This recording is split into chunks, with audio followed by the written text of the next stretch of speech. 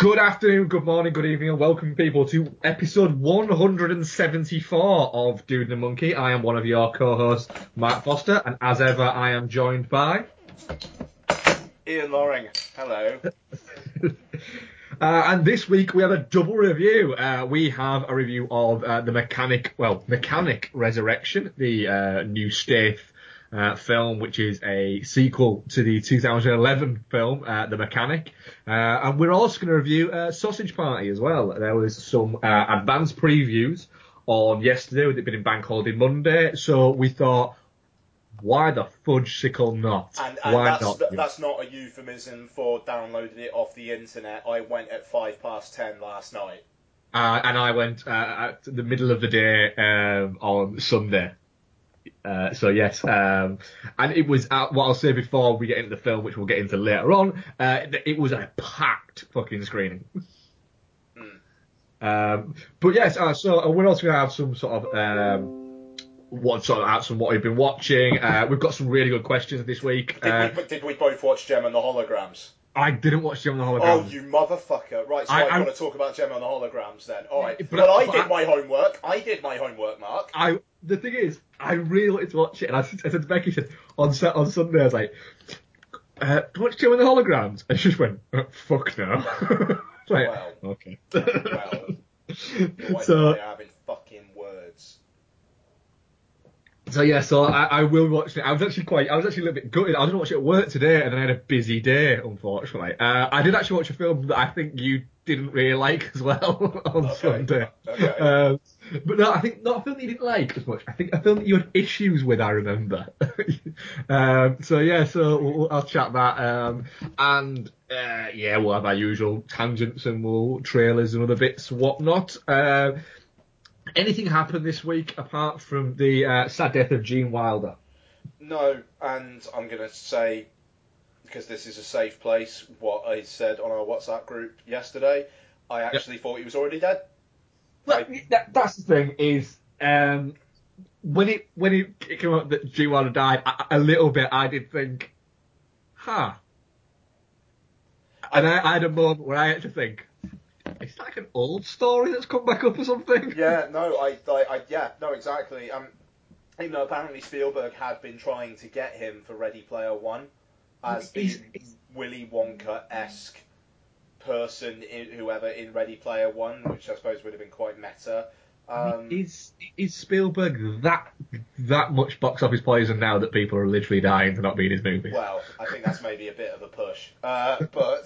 It was just, he was an old man. He had a horrible disease, which is a motherfucker. But I don't mean to sound insensitive, but I was in prick mode in work today, so I would maybe say this. On the ranking of, oh, fuck you 2016, how dare you take... Yeah. It's fairly low down, just in terms of... He's 83. Old man who had a full life. Yeah, he was. He's 83 years old, and that means that that his life absolutely should be celebrated, and the fact that that there's so many people coming out going, which is awesome, from various generations as well, which is the really cool thing. Saying he had a great influence on my growing up or my childhood or anything like that, which is awesome. And I think the great thing about Gene Wilder is if you look back at his career, there's almost like a film for everyone within it, and it's not like everyone latches onto a certain one. Not everyone goes, oh, Gene Wilder, he was my Willy Wonka. There's also people who go, Gene Wilder, Blazing Saddles, Gene Wilder, Young Frankenstein, Gene Wilder, and bounces around it, those type of things.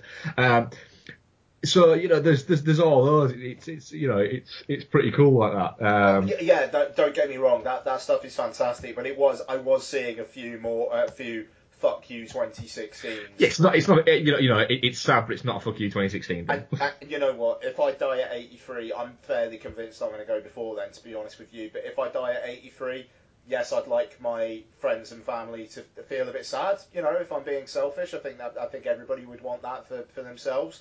But I wouldn't, if I was in his position, I wouldn't have expected anyone to go, damn it, 2016, you got one of them again. You know, or whatever year I die. You know,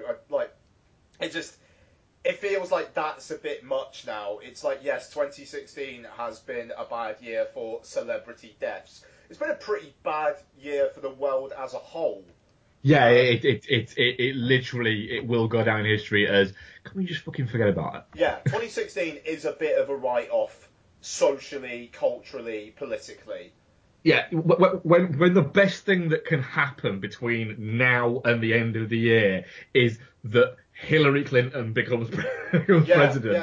Yeah. When that is the best thing that can happen, then fuck me. Yeah, quite. So yes. But obviously, rest in peace. The guy was a fucking genius. Yeah. It's not Prince. He's not Bowie. Like, just in terms of, yeah, there was still stuff there. Yeah, it's to celebrate his life, not lament what else we could have got out of him, because at 83 years old, the guy pretty much squeezed everything he could get out of himself, and that's a compliment. It's not meant to sound anything else but a compliment. Yeah, absolutely, yes, absolutely agree. It's my reaction to some people's reaction to his death, not his death itself. Cool. Trailers, Ian. What have you seen? Yeah, a couple, not too many, to be honest with you. A United Kingdom, which is opening LFF. Of course it is. Yeah. Yeah, and I mean, like, I should be finding out about my press accreditation application in the next couple of weeks. I'll be honest with you, it's one of the ones I am rather intrigued by. Even though it does seem like it could be pretty standard issue. Although, the bit at the end... Did you see the trailer? I have seen the trailer, yeah. I like the bit at the end with David Oyelowo and Rosamund Pike kind of like being a bit flirty. Like, yeah. It's good. It's good to see that it's not going to be some staid, like, costume drama type thing where, like, furtive looks mean so much. And that have all got that digital colour grading on them nowadays. Yeah. I mean, it's... I will more likely watch it if people are saying this is one of the best British films of the year, go see it. It's one of those, I won't be rushing to see out at the cinema unless the buzz on it is very, very good. But I'll watch anything that Rosamund Pike and David O'Hellyer are in. So they're both actors that I trust more him than her, to be honest. That they will. There has to be something there. I thought you were Pike for life after Gone Girl. For what? For Rosamund Pike? Yeah. Oh, I think she's incredible, but I know that at no point she's going to go crazy and cut off someone's dick or something in this. So it's making me a little bit go, I wish that she'd go a little bit mad. Yeah. Maybe she will. Maybe I'll watch it and be like, no, fucking wrong. That would be amazing. She's dick cutting all the fucking way. Yeah. Dick Cutter's a love story. Yes, it is. Just at one point there's a scene where she just fucking Jack Davenport's just takes his dick off. Yeah, see? I'd watch that. I'd watch that. Also, worst title of the year, The Disappointments Room. Oh, I've not seen the trailer, but I was put off by The Disappointments Room. Yeah. It's directed by DJ Caruso. Looks pretty standard issue. Apparently it comes out on September the 9th, I'm assuming in the US, but the trailer's just come out now? And it says September 9 at the end. It's like, that's a bit last minute, isn't it? It's a little bit. I don't know. I'll watch it when it's on Netflix. That's it, yeah. It's one of those. It's not something that... I mean, I didn't even see the trailer, but yeah, just from the poster and everything like that, and the fact that it's a DJ Caruso movie makes me go, nah. Oh, it's written by Wentworth Miller. Fuck, is it really? It's written by Wentworth Miller, yeah. Okay, yeah, it does make me go a little bit like, oh. If it's written by the guy who wrote Stoker...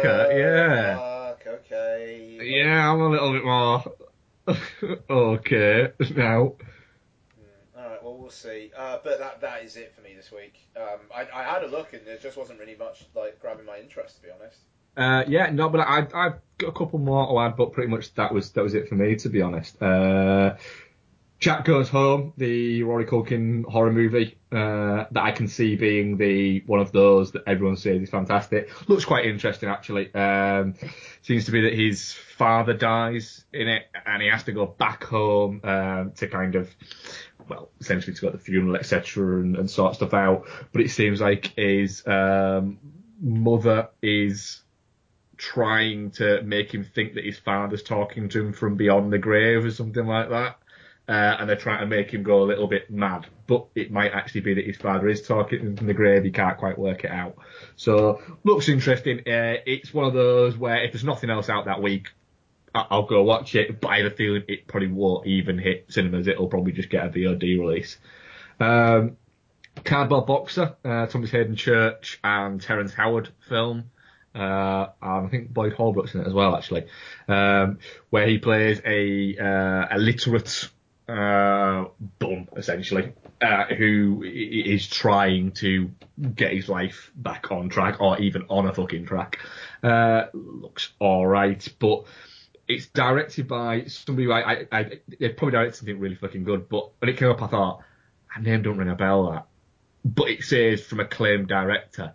And it's a little bit like the trailer for Don't Breathe, which looks like a fun movie, don't get me wrong, but it says from visionary director. Yeah, and it's like, is he really a fucking visionary director?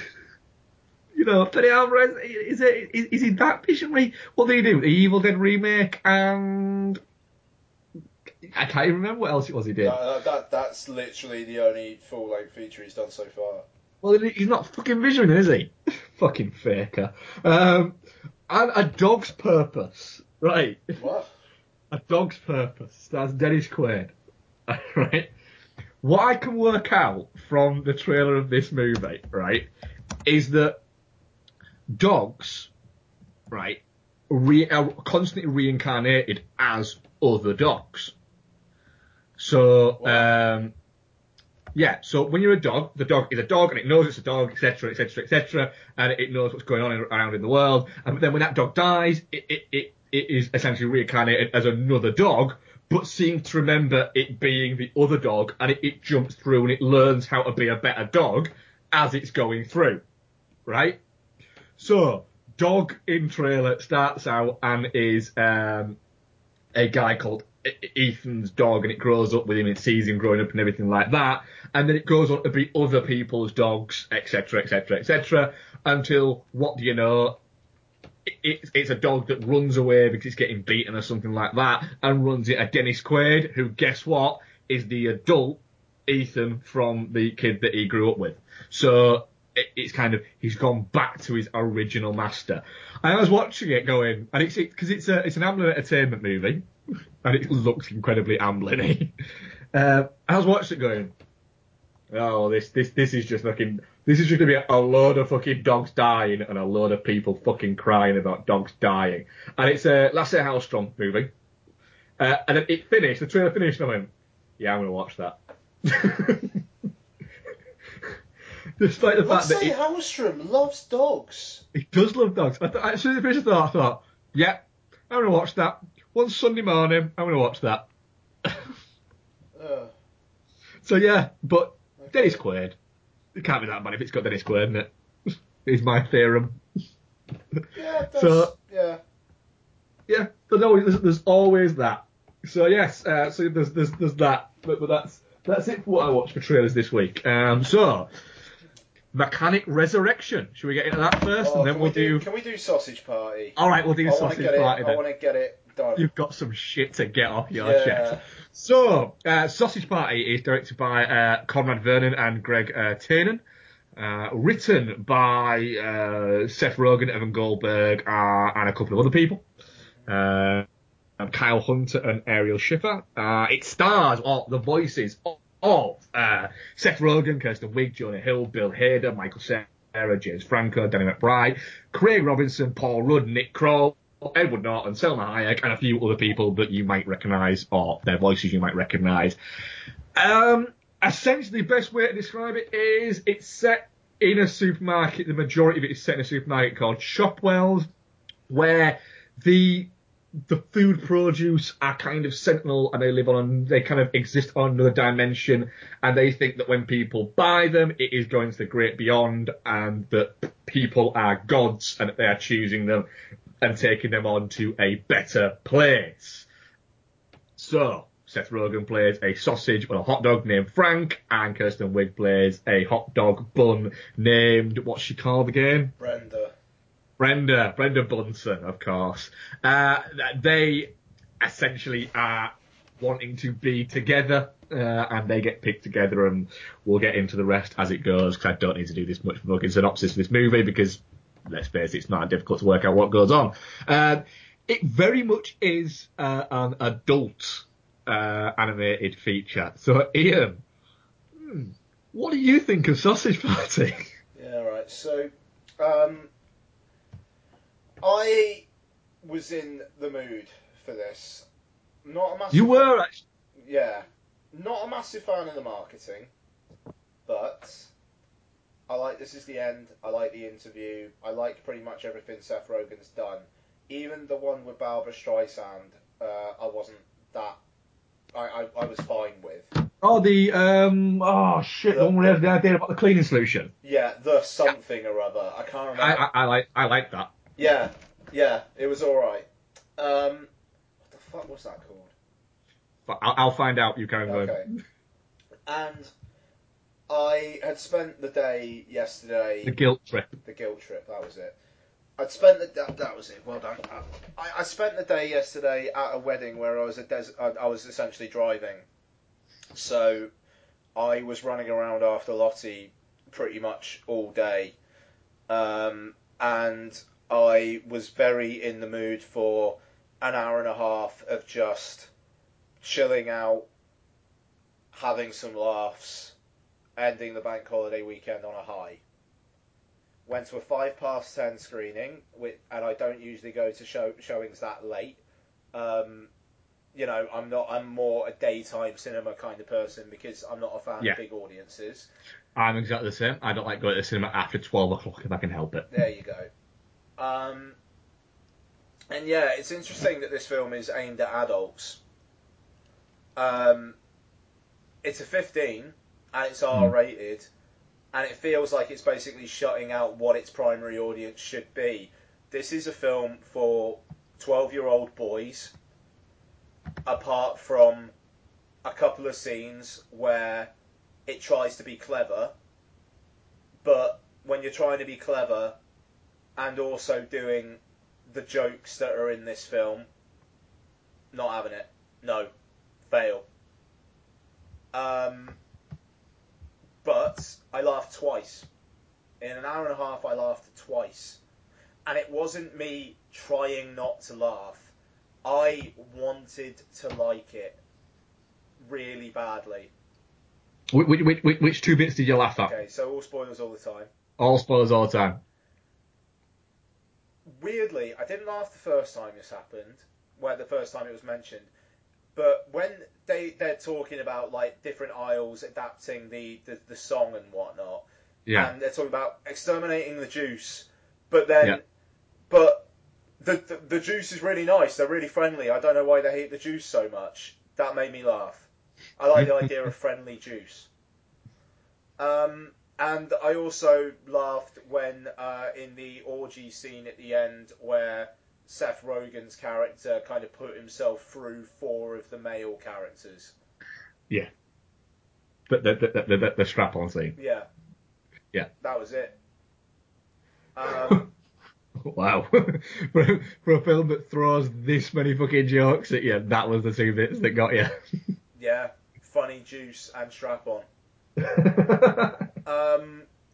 It looks like shit. It looks horrible. What do you expect when essentially you're fucking slave driving your animators? Yeah, well, there's that as well. I mean, like... Because not a lot's been made of that, I don't think. No, not nearly enough. Like, not nearly enough, no. And apparently, it's not just bobbins, but like no, people have independently verified that yes, it was a low budget, but that came at a cost, and that was basically driving the animators to have nervous breakdowns. Well, apparently they were literally told by the directors, and apparently this has actually been confirmed by people, and it's now accepted as not just rumor, as it happened, that if they didn't work overtime for no pay, they'd get blacklisted. Oh yeah, they get yeah. I mean, it's just. I'll get to my views in the film in a minute, and we'll get more into it. But if that's other people other than Seth Rogen and some of the other people that are involved within this as producers, you get the feeling like that would have had a lot more, would have got a lot more traction, really. Because that's a little bit. Can you imagine if that was fucking Disney that did that? Yeah, quite. And you know, I get the idea that this is a $19 million budget movie, but it is produced by fucking Megan Ellison. Yeah.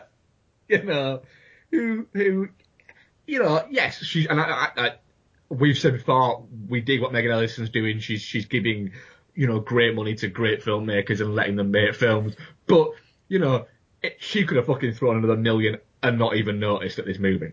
Yeah, totally. No, absolutely. And absolutely, man. And the thing is, yeah, it looks. I just think the cinematography as it is was really drab, and I don't know.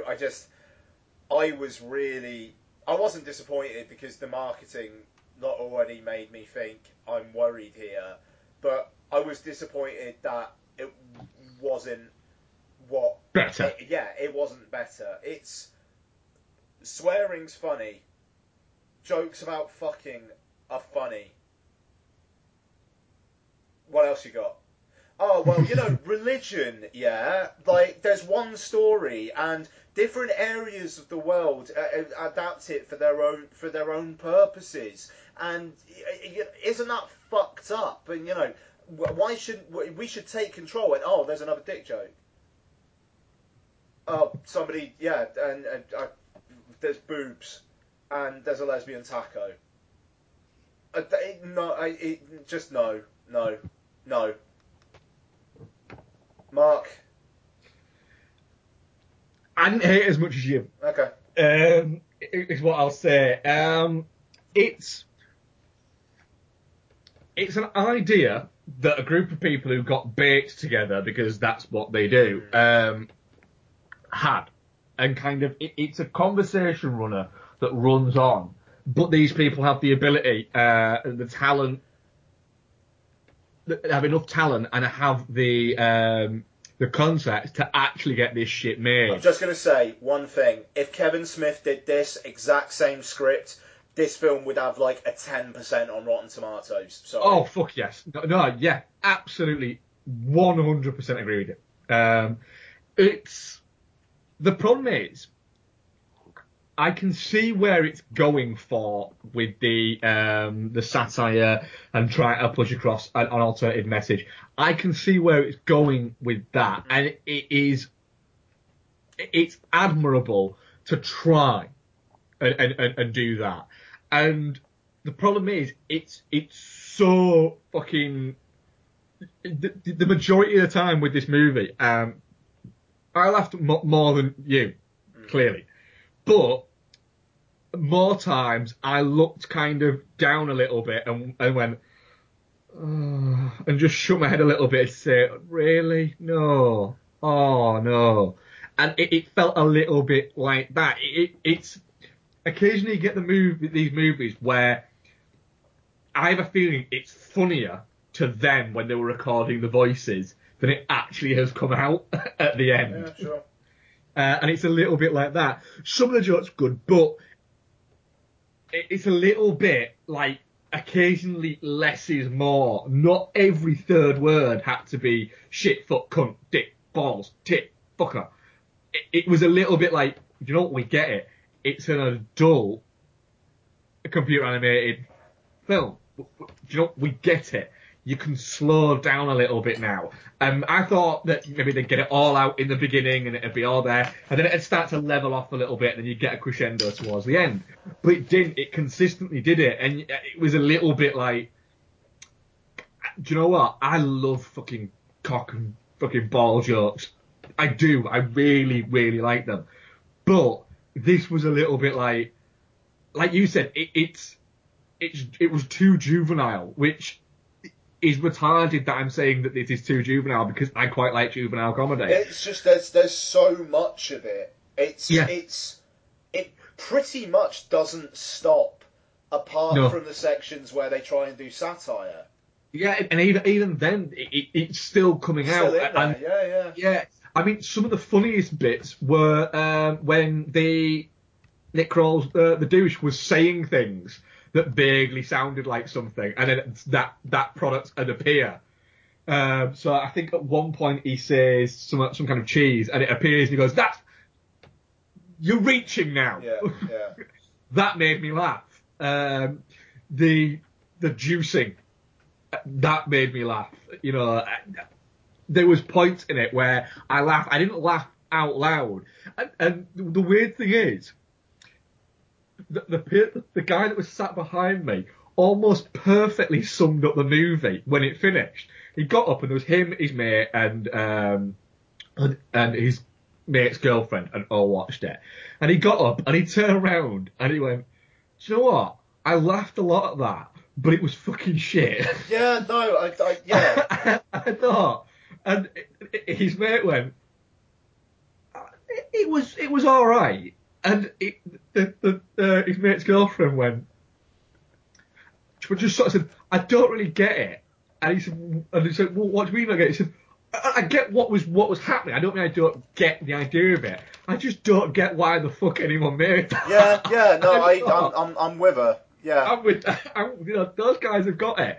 But it's saved by the fact that it's short.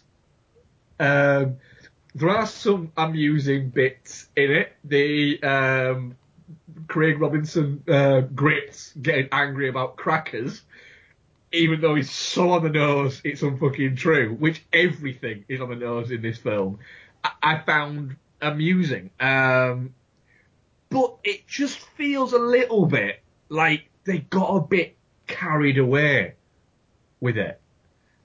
And in getting a bit carried away, they went a little bit too far, almost. And like you say there, if Kevin Smith, even with exactly the same cast, the same film, it just says written by and partially directed, I suppose, by Kevin Smith, people would be shitting all over this and would be saying, "Why the fuck is Seth Rogen and Kirsten Wiig putting their name to this shit?" It would be like that. But I think because Rogen and Kirsten Wiig and people like that have got quite a lot of kind of credit in the bank at the moment, they've been allowed to get away with it, I think. Yeah. I think so too. It just, I don't know. I'm just having a look at Rotten Tomatoes now. It's 82% certified fresh. Which is insane. Which is insane. Is 82%.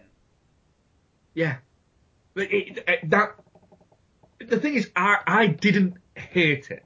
I didn't, and I'll go as far as to say that I enjoyed parts of it. I think on the whole, I think it misses its message because it's trying to throw too many messages at you whilst at the same time going, "Look at my dick," and you kind of go, "Do you know what? It's getting a bit jumbled. It's getting a bit jumbled because." On one hand, you're saying it's stupid and immature and that we think all this, whilst also constantly talking about fucking stuff.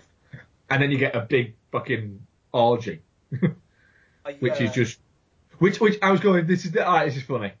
Oh, this is all you've got. It's that... The thing is, it's that last 10 minutes. That last 10 minutes ends on such a... fucking hell... mode that I think it's shaping overall thoughts of the film. Because let's face it, it ends and you go, all right, I kind of want to watch that movie. Yeah, that's... Yeah. I kind of want to watch that, let's be honest, Who Framed Roger Rabbit-esque fucking live action and this stuff movie, where Seth Rogen is playing both Seth Rogen and Sausage Party Seth Rogen. Attacking. If they just chill it out on the fucking on the swearing, which I can't believe I'm saying, but it is too much. But at least for comedic effect. It's unnecessary. Yeah. Some of the jokes would be a lot funnier. There's a bit where, for instance, Jonah Hill's character says they're eating children when the woman eats the baby carrots, and that's the joke. That's the funny bit of it. You can end it there, but he goes, they're eating children, fucking children. It's like, why? You've told the joke. I've started to laugh, and then you've done that and isolated. It'd be fine, but it isn't. It's just they got just carried away, and the constant fucking weed obsession with Seth Rogen is starting to wear incredibly thin. Yep. You know, where are they getting that weed? And when you're thinking that about this movie, no, I mean, how does ... with this film you could take up an entire day with speaking about how none of it makes sense. I just don't. Yeah, I mean, how is toilet roll sentient? How is that douche sentient if it's only really supposed to be food and drink products? I just no. The fucking the David Krumholtz voiced one at the end says something about his dick being worn out. How does he have a dick? When they come, what the fuck happens? Yes, there are a lot of kind of unanswered questions within this world. You know, I don't know. I like the Danny McBride honey mustard. Yeah, he was fine. Yeah. I mean, he was all right. I don't know. I kind of get what they're trying to do with trying to say something serious and doing it in the most infantile way possible, but I don't know. It's too infantile. South Park, Bigger, Longer, and Uncut. That's the way you do it. Yes. You don't do it with Sausage Party. You don't. This is fucking 82% certified fresh, and Suicide Squad is like 20-something%. It just shows that the fact is that something is either fantastic or shit, and people will decide. Yeah, I tell you what, there's a Rotten Tomatoes thing that sums it up perfectly. Jay Olsen for Cine Mixtape. It's content to remain in sub-lowbrow land for the duration, except when it feels like imparting a lofty message it never earns. Perfect. Yeah. So are you? I'm guessing you're shit on this one. I'm very much. It will very likely be in my bottom 10 of the year. And can I just say again, it looks like shit. I can't stress that enough. It looks horrible. Do you think there's a slight intention in that though, to make it look like it? You don't think that there's that? No. I'm not saying I do. But I'm just saying it's like whoever was the cinematographer as such for this. Like Rango had Roger Deakins fucking advising on it. This looks like it was. I don't know. This looks like the cinematography advisor was, I don't know, the guy who shot Adam Sandler's early stuff. Yeah. It is shit, and I'm stunned. I am stunned. Did the Meatloaf bit how this is getting good reviews? I'm stunned. If you just think meh, fair enough. How this film gets actually positive reviews compared to a lot of other stuff, that does it. If this was Kevin Smith's Sausage Party, people would be laughing and would just be taking the piss out of it constantly. Yeah. It's mental. And do you know what? The next Seth Rogen and Evan Goldberg film, people are going to hate. Because that's how the fucking cycle works now. Yeah. I'll probably like it. Do you know what? The interview, I would watch the interview 50 fucking times before I watch this again. In a row. Yeah. I giggled at the Meatloaf bit as well. Because it's one of those things with the actual joke isn't funny, but the fact that once you hear the opening of the song, you think, oh, there's going to be a singing piece of Meatloaf in a second. Yes, I'm touching cloth on it, and not quite shit, because I did laugh enough to make it not quite shit. Of 10 votes so far, this will please you, Ian. Yeah. Definitely not shit, 10%.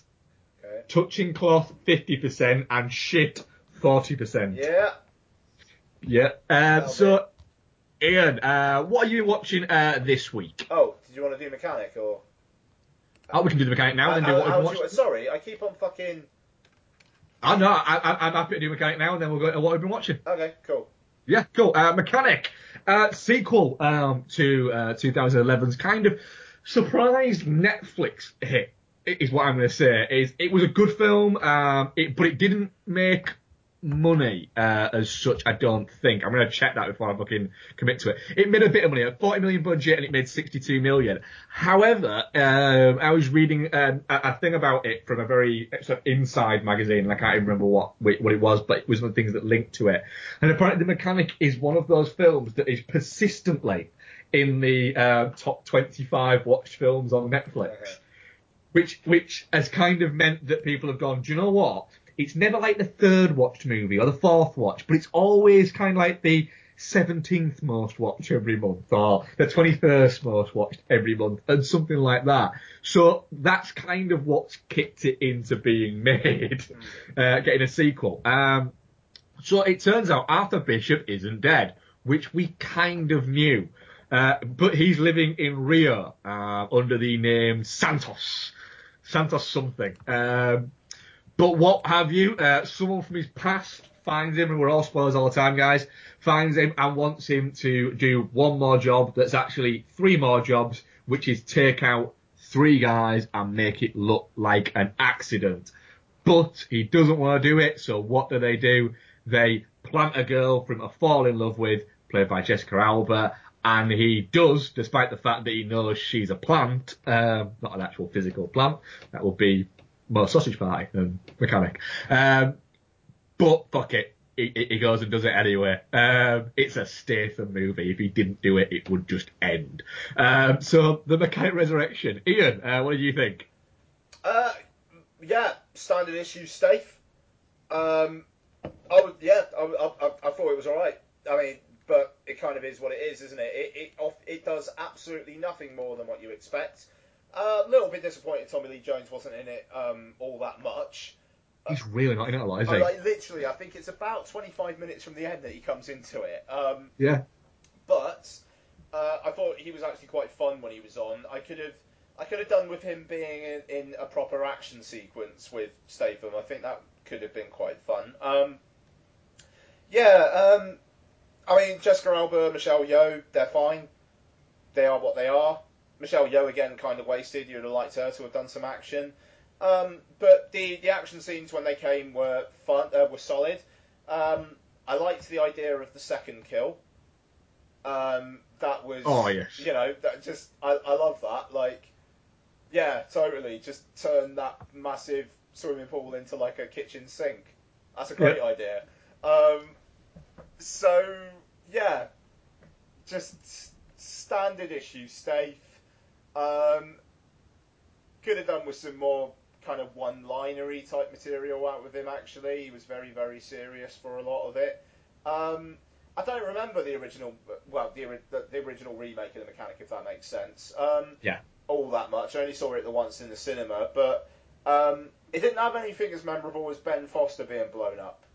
So, there's that. Didn't hate it. Got a feeling it's going to be quite a short review. Yeah. Yeah, I'm pretty much the same. I really liked it, but I expected to kind of really like it. I saw it at 9 o'clock on a Sunday morning, which is early. But do you know what? It was on at 9, and then it was on at 20 to 5, and then it had about 3 or 4 showings throughout the rest of the night. So it had like a gap between when it finished at 9 o'clock till like nearly 5 o'clock before it was on again. So I thought that's the one I want to go to. It was shown on one of in one of the big screens. It was quite busy, but the great thing is you know that there's going to be no dickheads at a 9 o'clock Sunday morning screening. Everybody who's going to watch that movie at that time is going to watch that movie. They're not going to be checking their phone. They're not going to be talking or dicking about. They're going to be sat down to watch the fucking movie. And, you know, like I say, it wasn't rammed, but it was busy enough. But I got in and thought, this is brilliant. This is brilliant. I'm Sunday fucking morning, and I'm going to watch a Jason Statham movie at 9 o'clock on a fucking big screen. This is how I want every Sunday to be. I can have done this. I can have gone out for breakfast, and I can be home before mid fucking day. So all it had to do was not be shit, and it had me. And it's not. It's fun. It's a Jason Statham movie.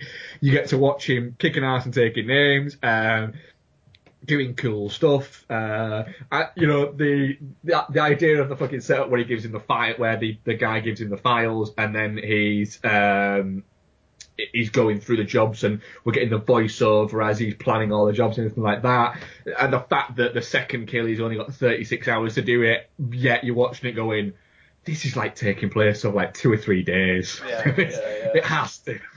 Because why does he have a swim and then come down 3 separate times like that? It doesn't make sense. Plus, I don't think you can get all of these things in that amount of time when you've got to travel from one side of the fucking earth to the other to get there. But it was cool. It's fun. There's the action scenes are great.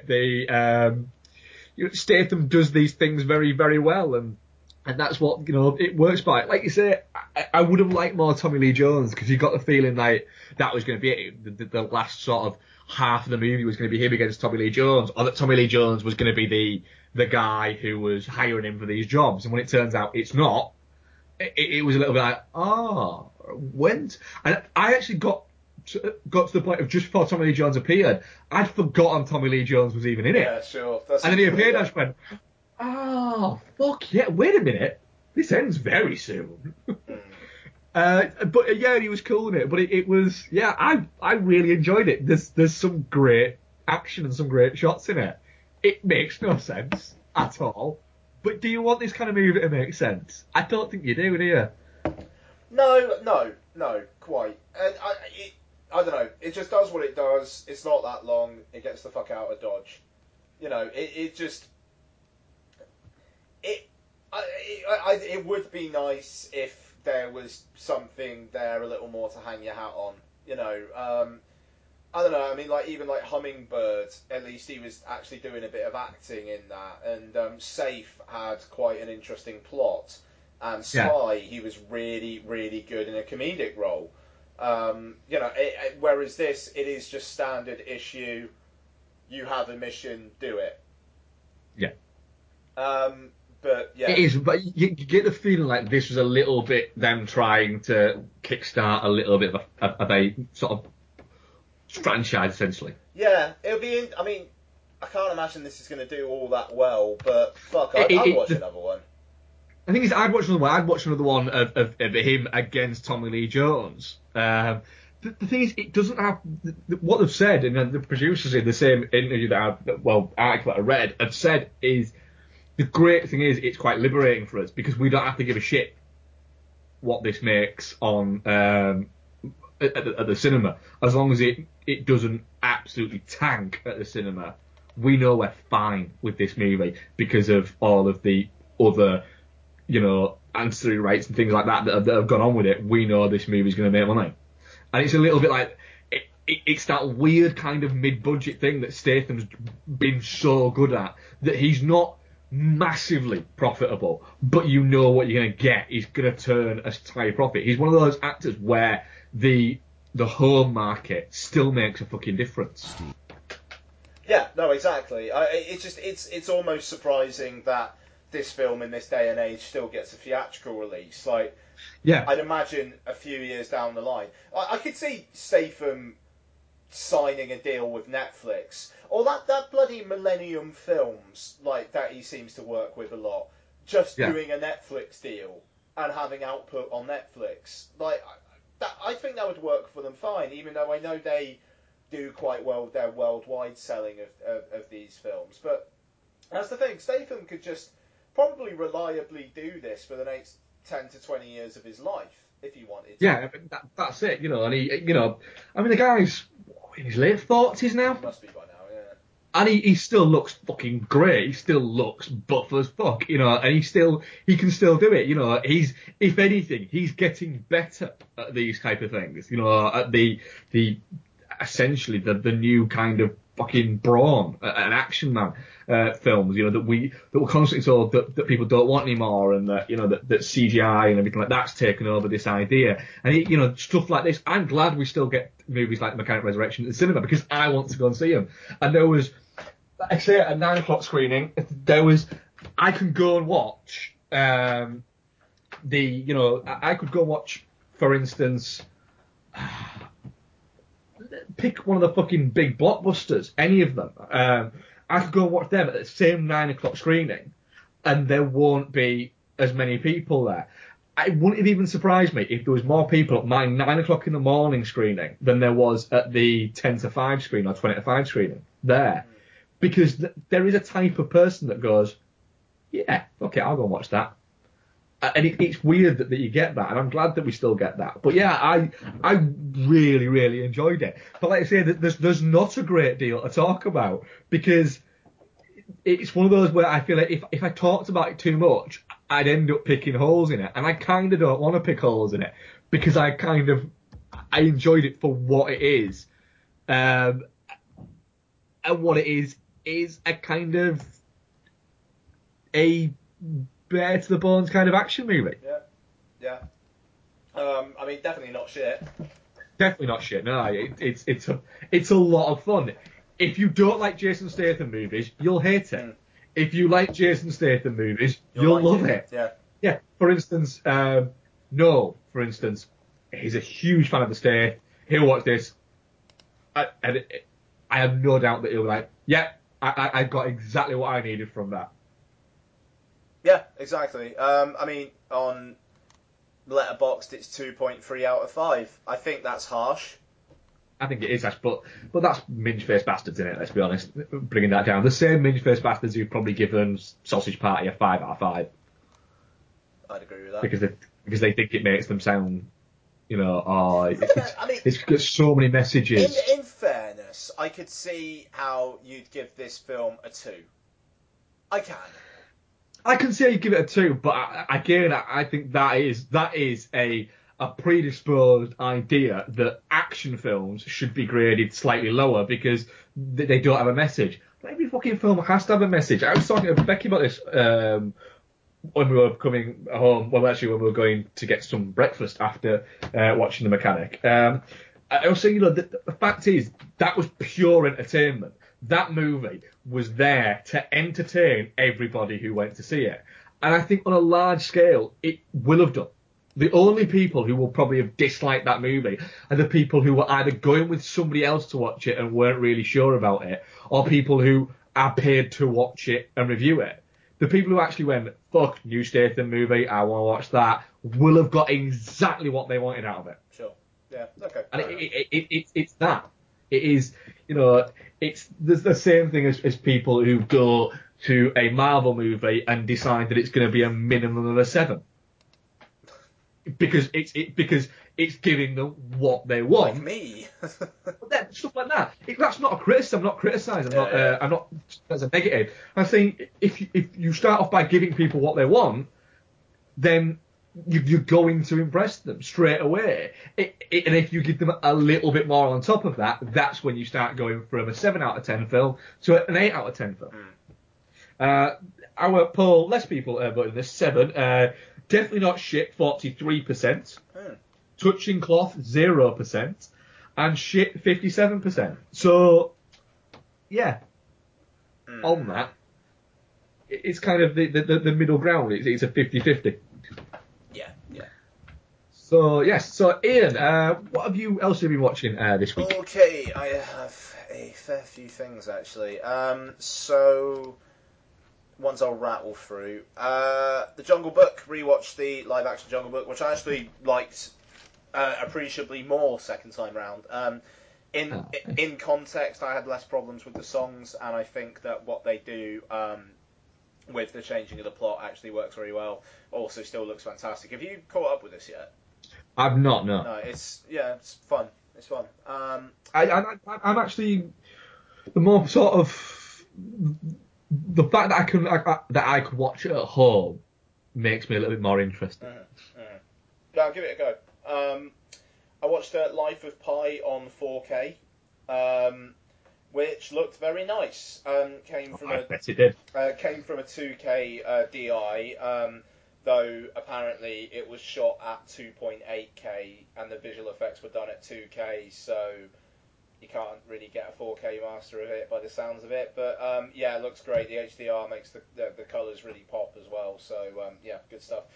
Life of Pi is fantastic. I fucking love that film. I really, really, really like Life of Pi. Other stuff. Watched Fat City, which John Huston from 1971, I'm going to say. Yeah.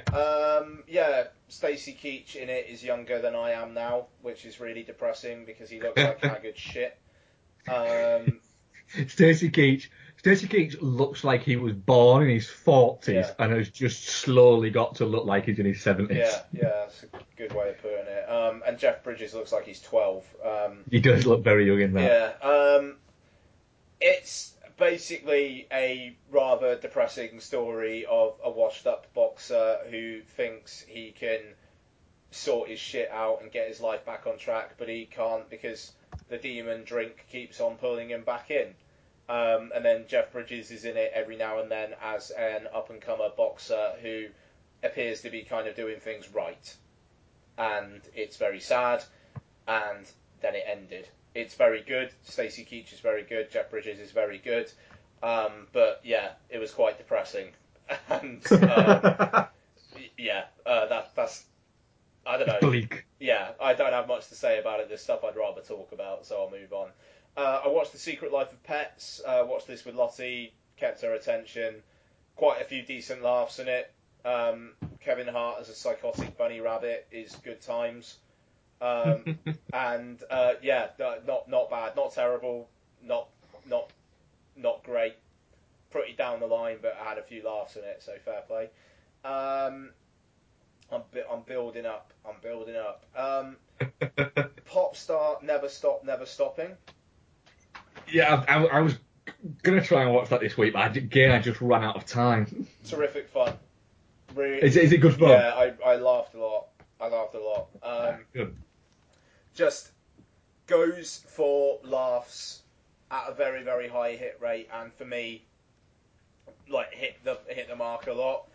It's only like an hour and a half. It may have actually been a bit too long, to be honest with you, but there is a song about equal rights for gay marriage, which basically turns into Andy Samberg talking about how he's not gay. And it's brilliant. There's a song about him being humble, and there's concert footage of him doing it with a 3D holographic version of that guy from Maroon 5, just singing about how he's so humble. Yeah. Which is great. There's a lot of funny shit in Popstar. I'm looking forward to watching it again. Oh, wow. Yeah. It's just, if you like Andy Samberg, you will like this film. Bare minimum, you will like this film. So yeah, I really, really good time with it. It's not going to come out on 4K. I'm sure it's not. If it does, day one. To be fair, Blu-ray probably day one. Like, I'm really looking forward to watching it again. Yeah, I don't think it's one of those ones you're going to need to see in 4K. I don't care. It'll pop. The concert footage stuff will actually probably look really nice with HDR. I'm not joking. It probably will. Like all the lights and shit, it'll look great. I'm serious. I know that's what I'm laughing at. It's a. Do you know what? That's fantastic. That there are few people in the world that would get excited about the idea of Popstar Never Stop, Never Stopping being on 4K, and it's glorious that you are. Fucking right, I would. And it's not going to happen either. No, it's not. Because it made fuck all as well. It made like less than 100 grand this weekend. Whoa. Yeah, I think it did like 80 grand, which is really bad. So yeah, I mean, like in terms of the distribution costs for getting out the hard drives and the production of the hard drives and stuff, it probably didn't cost much less than that. And they have to figure that the cinemas are going to get their cut and stuff as well. I mean, yeah, no. And I mean, like, it barely got advertised. It barely got a release. No, it's weird. It felt like it was going to have a bit of a push, but it feels like something where if it had been a year ago when Sandberg was still kind of riding high on the Brooklyn Nine-Nine thing, it might have got more of a what is it? But it just feels like that's kind of dipped, and so the idea of it's kind of happened a little bit too late. It made fuck all in the US as well. Yeah. Like 9.49 million lifetime gross. Not a great deal. It was in cinemas over there for 3 weeks. That's really bad. It's quick, isn't it? That's a quick turnover. Yeah, fucking hell, that's really bad. A film that was in US cinemas for 2 weeks and was also released by Universal, Jem and the Holograms. So, I watched Jem and the Holograms just as I said I would last week. It made worldwide $2.33 million on a production budget of $5 million. It's produced by Hasbro. And it's bad. It's not a good film. It's a There's a book coming here, isn't there? It's a fuckload more interesting than anything Michael Bay's doing with the Transformers film. I don't doubt that. Right. It's mental. So, story is Jem and her sister are orphaned, live with their auntie, who has 2 daughters, who I'm assuming are also adopted. Jem videos herself singing, and then thinks she's deleted it, but she hasn't, and then her sister uploads it to YouTube. Pretty much the next day, Jem has a Twitter DM conversation with Juliette Lewis, playing a record label owner. Juliette Lewis at one point sends her the shit emoji. Does it say this is the, and then there's the shit emoji? No, she does it, and then like 2 seconds later she's I did that by accident. But during this scene, it's interspersed with what looks like real YouTube footage of like tense music building up. And loads of the scenes through this film are interspersed with YouTube footage providing the music for what's happening. There are scenes where people on camera talk about what Jem means to them, and in a lot of them they've got the merchandise from the 80s cartoon. So it's like they've just gone out to real world Jem fans asking for their opinions, and then actually like repurposing it for the film, which is pretty interesting. Yeah. No, but it is though. But then the film has this like rise and fall and rise of Jem and the Holograms, while at the same time, Jem's dad made a robot before he died called Synergy. When Jem and her sister go to LA, Synergy reactivates because it had some sort of GPS thing in it.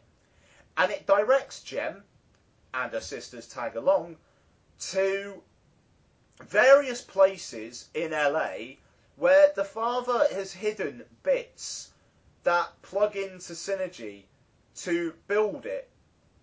Why her father has done this is never explained. And at the end, spoiler alert, when the last piece is given, a 3D holographic image of her father plays, saying, well, if you found this, then, you've done what I wanted you to do all your life, to be yourself and blah, blah, blah. If you had the technology, and her father knew he was dying, he had some sort of terminal illness, would you really potch about making some fucked up treasure hunt for your daughter? Yeah. Which has to, and she, on the predication that this Synergy thing is in LA, so that he even turns on in the first place, and then just go on this weird thing. And the thing is, the father does loads of musical-based clues, and her father's guitar, which hides a piece of Synergy, is hidden in a club, as decoration in a club. How the father got that there, I don't know. But it's a guitar on the wall as a prop. It's a good thing they didn't take that guitar down for 15 fucking years. Or the club went out of business or anything. But, so the film is sincere as fuck. Of course it is. But at one point, the girls all have this random sing session. They're all getting together and they're friends again. And then they start singing. And Jem's love interest after just looks at them and goes, well, that was weird. And then it just carries on. I mean, it's just... It's a failure. But I think it's kind of a weirdly heroic failure. It is... It's like watching someone is really shit at something try and do that thing.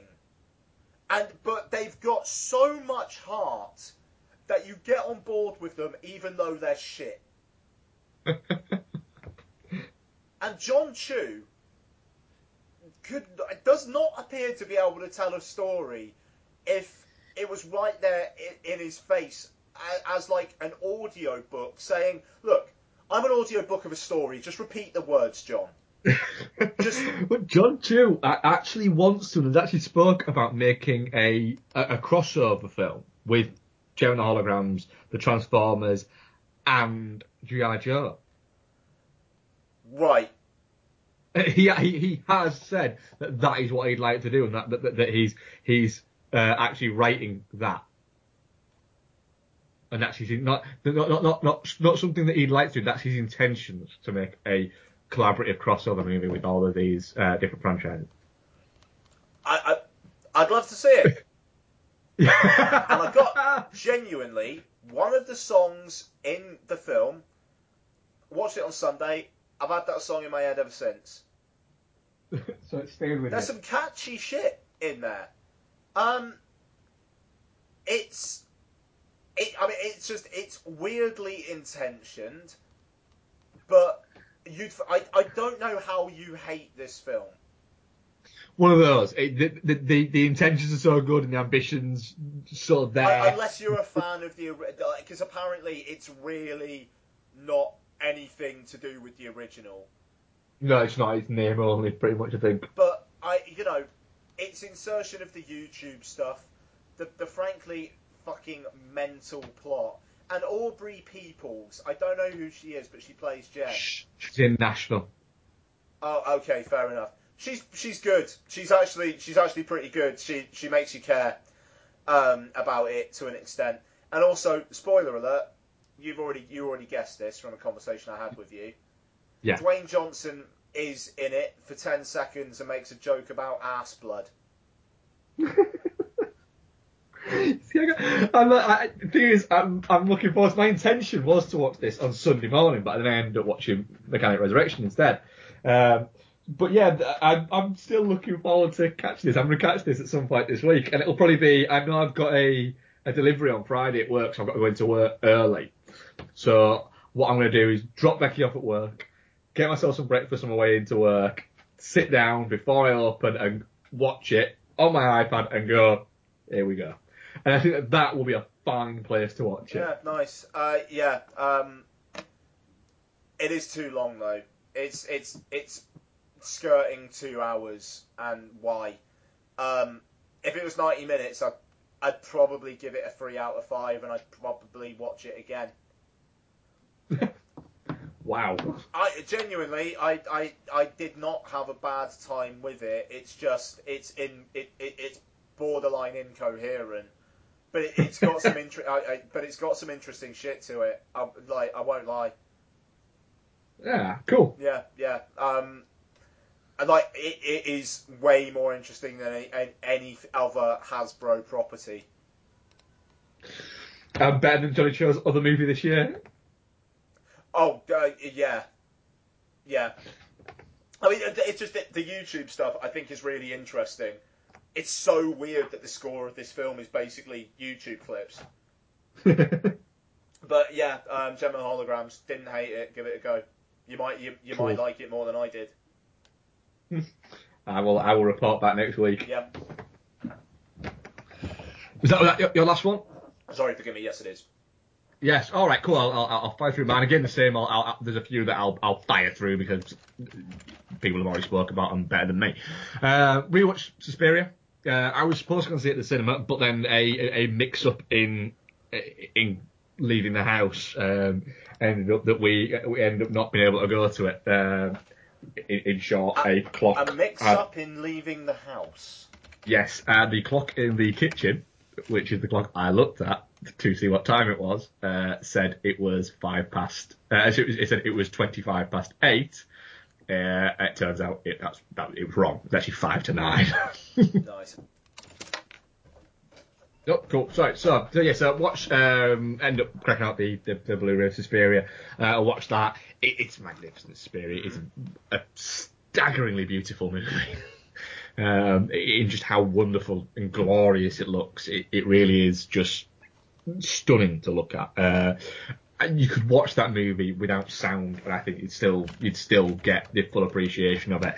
But then again, the sound also is fantastic. Which actually brings me something just very quickly. I'd say where Lights Out. I forgot to mention. I thought the sound design on that film was incredible.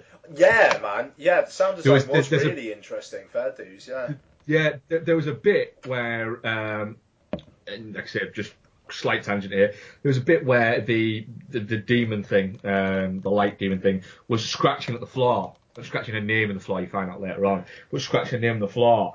And I kept to look across the side of me because I thought, and I was about to turn up to Becky and say, seriously, that fucking, whoever that is, their drink is fucking finished. They're not getting any more out of it.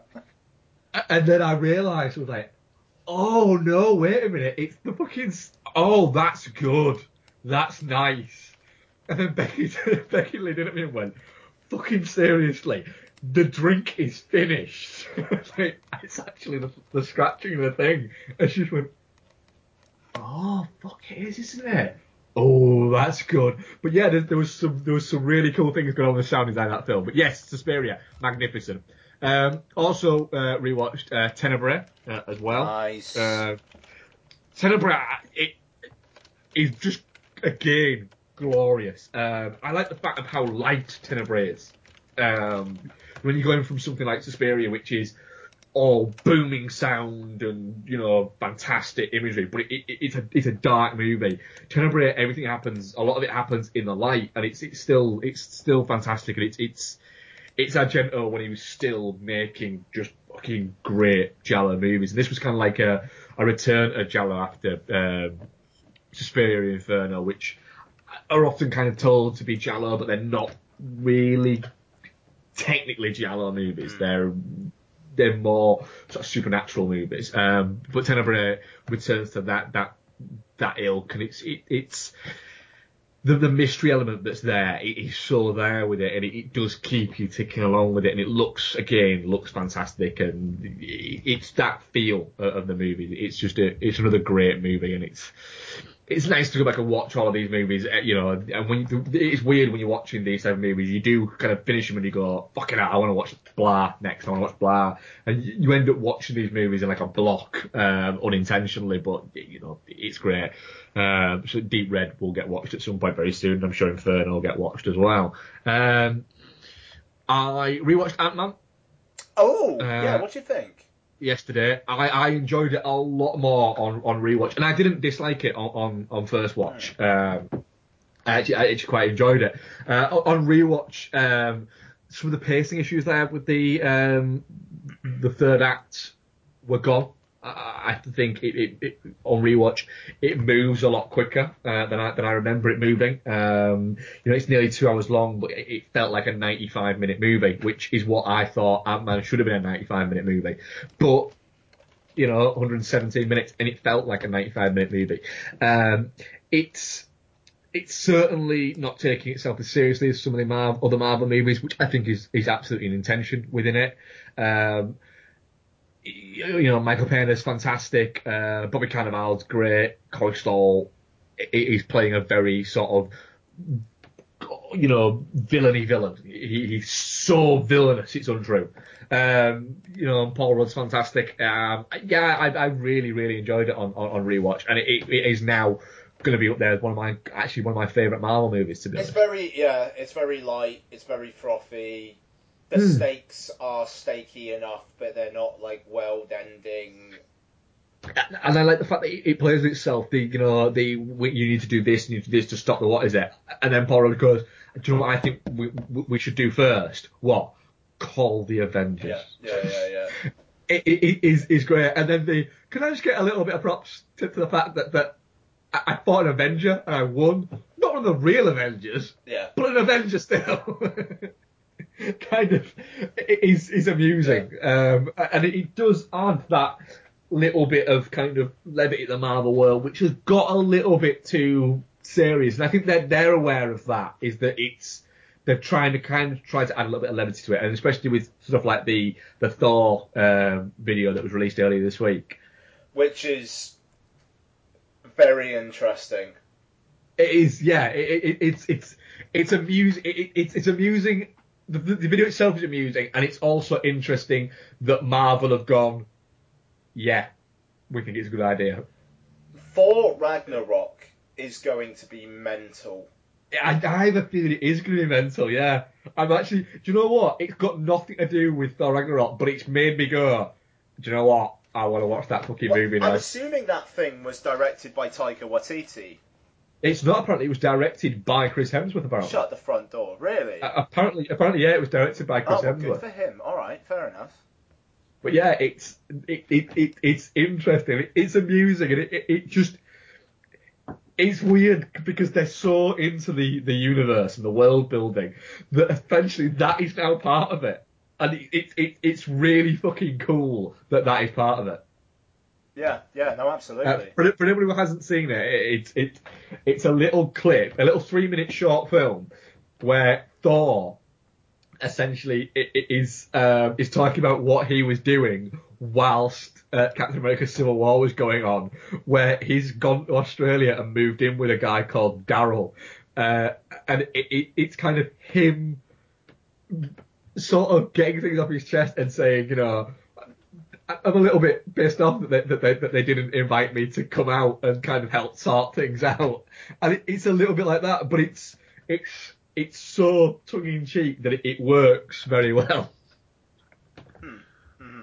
Yeah, I enjoyed it. But yes, so I watched Love and Mercy, the Brian Wilson biopic, which has John Cusack and Paul Dano as Brian Wilson in different ages. It's a good movie. Yeah, I thought it was all right. It's a very good movie. It's a good way to look at. I'm with the Beach Boys. I enjoy them and I enjoy listening to them on occasions. They're not a band that's that important to me, but Brian Wilson, I accept the fact that he's a very influential and important musician, and I admire that about him, and that to me is more interesting than a lot of the than their actual sort of music, which doesn't tick my boxes, is what would be fair to say. I think Pet Sounds is a very good album, a very fine album, but I think the interestingness of Pet Sounds, what makes it fantastic, is is how much is actually beneath the surface of it. Is what makes it looking cool. Daniel's fantastic. John Cusack's very good. Elizabeth Banks is kind of the unsung hero, I think, of that movie. And Paul Giamatti plays the character that Paul Giamatti seems to play in everything nowadays. He is, but the thing is, he's good at it, and he is quite menacing in that movie, which is quite cool. And I know that Linda Ledbetter and Brian Wilson have both kind of said, wow, Giamatti nailed Eugene Landy. He got over that overbearing and quite sinister tone within it. It's weird. It seems like a film that more should have been made of, which is kind of weird. It does feel like one of the unsung films of last year's awards season. Yeah, it should have got a better release. It should have been treated better. Should have been handled better, because it really is a very good movie. So yeah, I thoroughly enjoyed that. And I'll get through to my last two. Transporter Refueled. Yeah, boy. Yeah. Yeah. Fucking hell, that's a dumb movie. Yes. I mean, it's so dumb. No, wrong. I enjoyed it. But fucking Christ, it's dumb. Right. I need to just kind of get something off my chest with this movie. Right. It starts in and I checked this again. It starts in 1995. Right. And then we're thrown 15 years forward, which would make it 2010. Yet all of the tech that they're using is from 2016. Sure.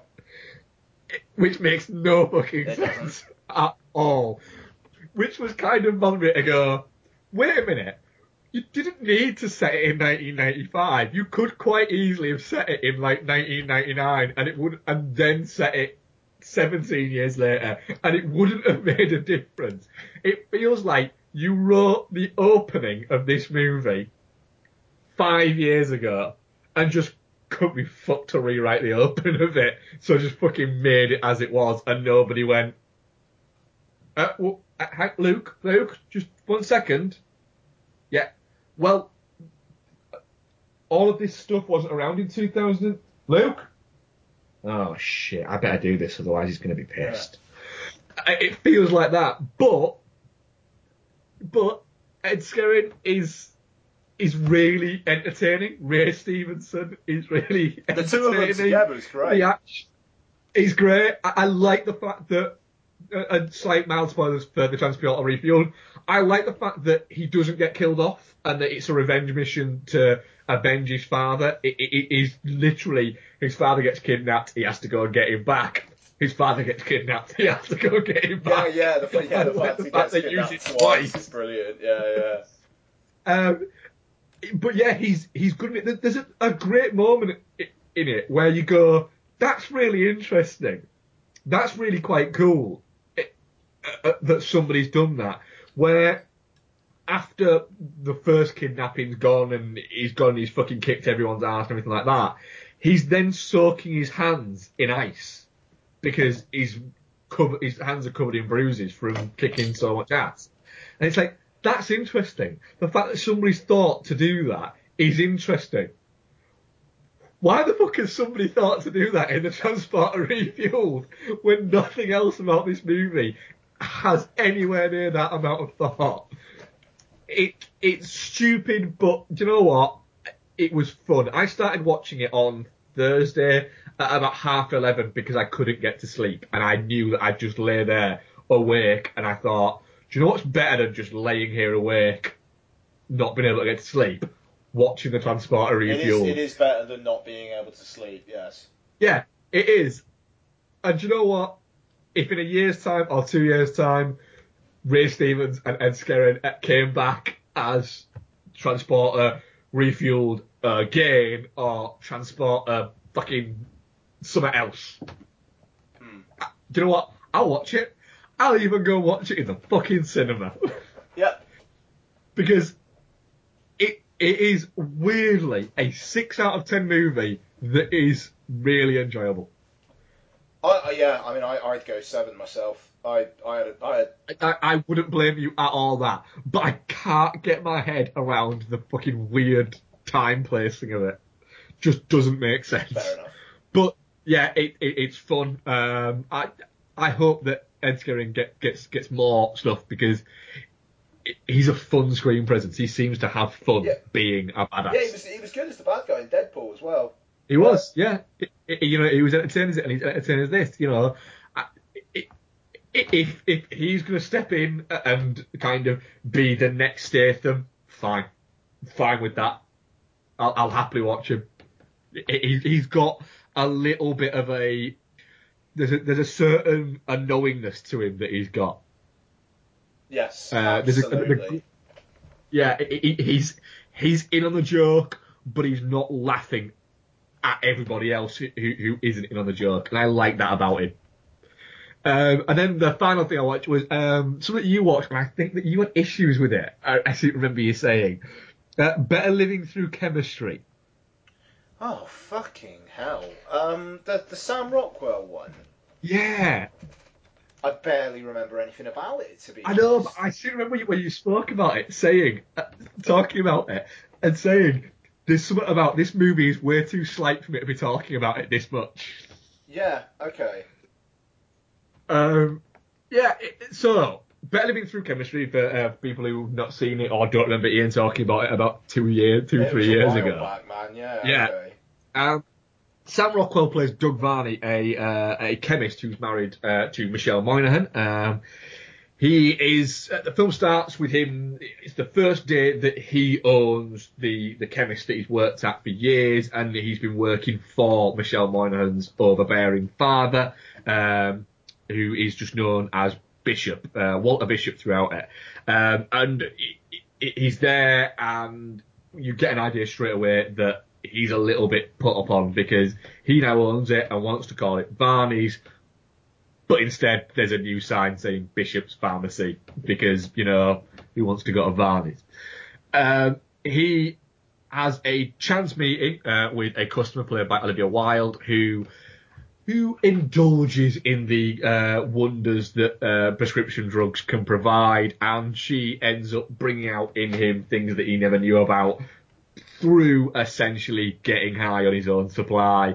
And then you get the usual things start wheeling out of control as he finds himself through essentially just abusing fucking drugs. And so then you get to the end of it and he's almost committed murder. He's abused his position as a pharmacist, but has managed to get away with it because one of his employees dies of a drug overdose, and all of these things. There's no morality in this fucking film at all, but it's got Sam Rockwell dancing in it, so immediately it's entertaining. I watched this on Sunday afternoon, and it feels like the perfect time to kind of watch this movie because I had enough kind of fun with this movie. It is incredibly slight, but it's entertaining enough by the sheer fact that Sam Rockwell is entertaining and Olivia Wilde is very nice to look at. Yes. Beyond that, there is not a lot going on in this movie. No.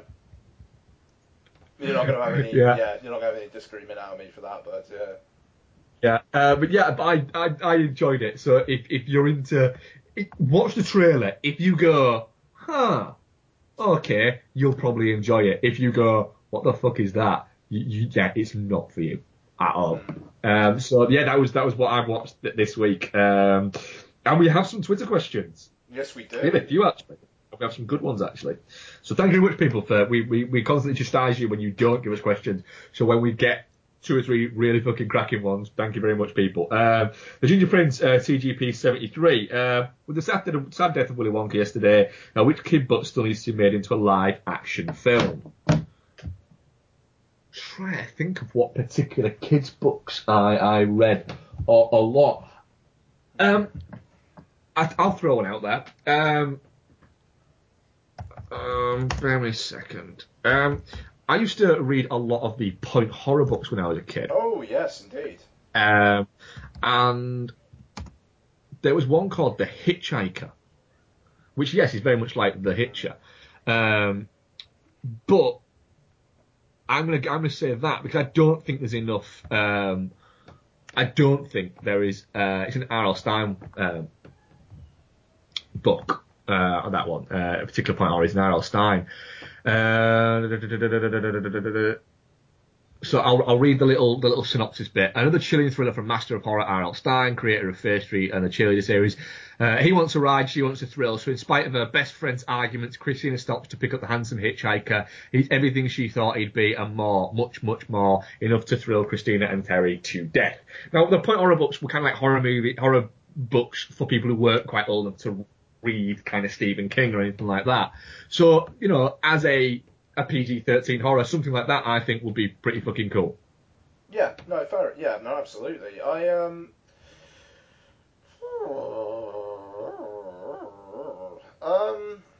Because the thing is, all I've got in my head are bloody the stories that we read Lottie. Oh, yes, you're more positioned to kind of to throw this one out there, because I can't remember the books I used to read as well. That's kind of body horror. That's The Very Hungry Caterpillar. Yes. Do you know what? When it first came out, I thought, I did actually think that the Hungry Caterpillar, that'd make a cool kind of live action movie. Yeah, that'd be alright, man. Yeah, that's all I'm going to say for that. David Cronenberg. David Cronenberg directs The Very Hungry Caterpillar. PG-13. Yeah. Noel Miller, our comic book correspondent. What band would you have do a full-on theme/soundtrack album, i.e. Queen, Highlander, and for what film, old or new? For the record, my choice would be AC/DC doing a soundtrack to Predator. Fucking hell. But he's later on messaged me and told me that I can only have one. And I messaged him back and said, I could literally do a fucking show on this. The one that sticks out in my brain is, I'm partially cheating, but I genuinely could do an entire fucking show on this. I'd always like to have heard what the soundtrack to Streets of Fire would have been like if Springsteen had done the full soundtrack for it, like was originally intended, because I hold that film very dear. I think it would have been a very different and a very interesting alternative version of that movie to have got the Springsteen scored version of it. So, but that's not my choice. I know Tom Morello played guitar on Pacific Rim, but it would have been fucking cool to have Rage Against the Machine scoring Pacific Rim. Yeah, that would have been pretty badass. Yeah, like a proper scoring the entire fucking thing. So yeah, that's my old film. But I've always kind of, when you think, God, if I ever made a blah type of film, if I ever made a kind of any film, like a Western or something like that, I'd want the Two Gallants to score it, because a lot of their music feels quite cinematic, and What the Tall Tales, is it What the Tall Tales? No, spare me 2 seconds. There's one of their particular albums that sounds like a fucking Western, the entire album. And yeah, I've always thought that I can't understand a single reason why they've never scored a movie. Yeah, it was What the Tall Tales. That album sounds like a fucking Western.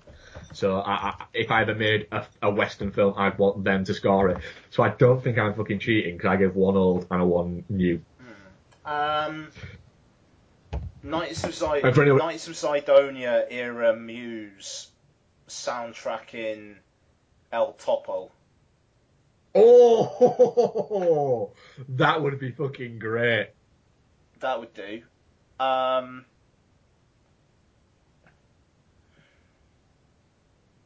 Because like Mogwai doing Sunshine would have been good, but to be honest, I think the John Murphy score kind of fits the bill anyway. So yeah, that would be my old one.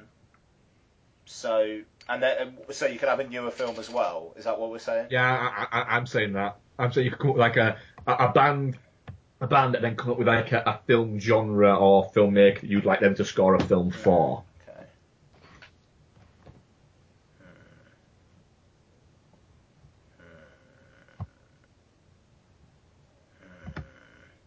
Blink-182 doing some Dogme cinema.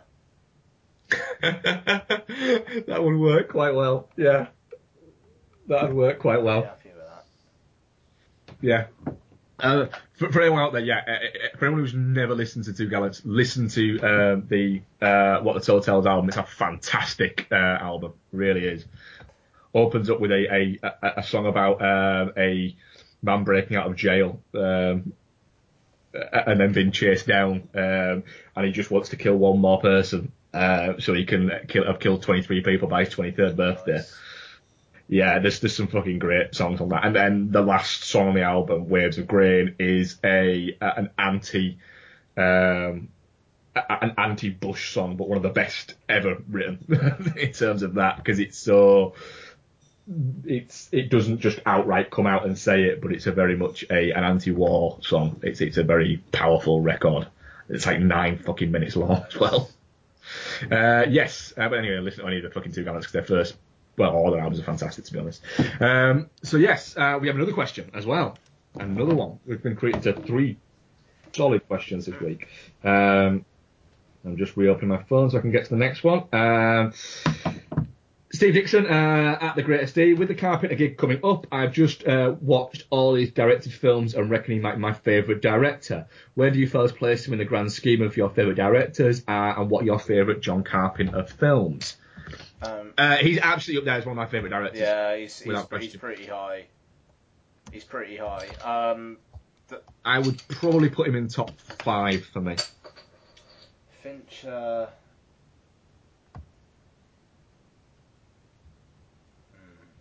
Yeah, he would be in my top 5. I'm just trying to think now. Because, yeah, Fincher is my favourite director. But then it's like, because if we're talking like contemporary or like going backs, I mean, like you could put out the Hitchcock and whatnot, couldn't you? So, well, Scorsese is my favourite director. Scorsese, Hitchcock, I mean Spielberg to an extent, for me. Ridley Scott to an extent, Tarantino. Well, but mine, Tarantino would be in mine. You know, Scorsese, Tarantino, De Palma. Up there for me, but I would say if I was to sit down and actually think about it and compile a list, Carpenter would be in my top 5. It'd be in my top 10, I think. Yeah, and I mean, like the film would be The Thing for me. But yeah, The Thing. Fuck. I mean, I think Big Trouble in Little China has got a fair bit going for it in terms of that. It's pure entertainment. For me, it's The Thing's probably his best movie. But Escape from New York is one of those movies that no matter what, I can put on Escape from New York, and no matter how shitty I'm feeling, and instantly it makes me feel better. That's fair. Yeah, it's I have such an affinity for that movie. But yeah, that Big Trouble in Little China is just pure entertainment. It's fantastic. The Thing is I think I need to watch The Thing more. I don't think I watch it anywhere near enough, and I've seen it a good number of times. But I will watch every year. I'll watch at least once a year Halloween. Escape from New York probably gets watched at least once a year. And, Big Trouble in Little China, I probably watched Big Trouble in Little China more times than any other movie. Wow. So, I'd probably say I have. Yeah, I'd probably say I've watched that movie more than anything else. So yeah, he's fantastic, and I'm very much looking forward to the Carpenter gig. It's going to be a fun weekend for us. We're making a proper weekend of it. So yeah, so it's going to be fun. Yeah, but also as well, yeah, it's going to be cool to actually listen to Carpenter doing those. Hearing those scores and everything's going to be pretty fucking special. Yes. So yeah, that was all of our questions. What the fuck? Like to hear? My iPad's American football, baseball, basketball, football, or... Yeah, my iPad was just giving me the results from something for some reason. Good work, iPad. Good work, iPad. Yes. Yes. So that was it for that question. So thank you very much, people, for presenting those questions. There were some crackers there. I really enjoyed those. I will say the results of our predictions from this week, Ian, in the football. Yeah, go on, you scored 8 points. I scored 5 points. Yes. Yeah. The Hat, random chance, got 14 points. I know, fucking. The Hat lives on my bag as well. That's where it is. It's clipped to my bag all of the time unless I'm wearing it. And it has fucking kicked my ass this week. That's embarrassing. It is, yes. So, as it stands, I believe you have 22 points overall. The Hat has 21 points. And I have 19. Wow. Yes, the Hat fucking nailed it. The Hat, this week, either got things spectacularly wrong, or it got them spectacularly right. Well done, Hat. Well done, Hat. Yes, congratulations, Hat. What we're seeing next week, Ian, I genuinely don't know. I know what we're seeing the week after, but I don't know what we're seeing next week. What we're seeing the week after? We're doing 2, aren't we? We're doing Hell and High Water and something else. Don't Breathe. Are we doing Don't Breathe? Yeah, yes, cool. Don't Breathe. Morgan? I'll do Morgan if you want to do Morgan. Yeah, I don't think there's much else out, to be honest. I have no idea what's out at all. Yeah, because we've already done Sausage Party, because that's really kind of the big release of next week. But is it that and Morgan? Yeah, pretty much. Yeah, Morgan. Then yes, do that. Luke Scott's first movie, I believe. Cool. Right. So that was episode 174 for you people. Thank you very much for listening. DoTheMonkey.com. There's bits cropping up on there every now and again. There'll be some more bits cropping up over the next week or so on there. At Dude and the Monkey on Twitter, at Ian Loring on Twitter, at DudeFoz on Twitter. If you think of questions before we ask for them, fucking bang them across and we save them for the next time we record. And we shall speak to you next week. Bye.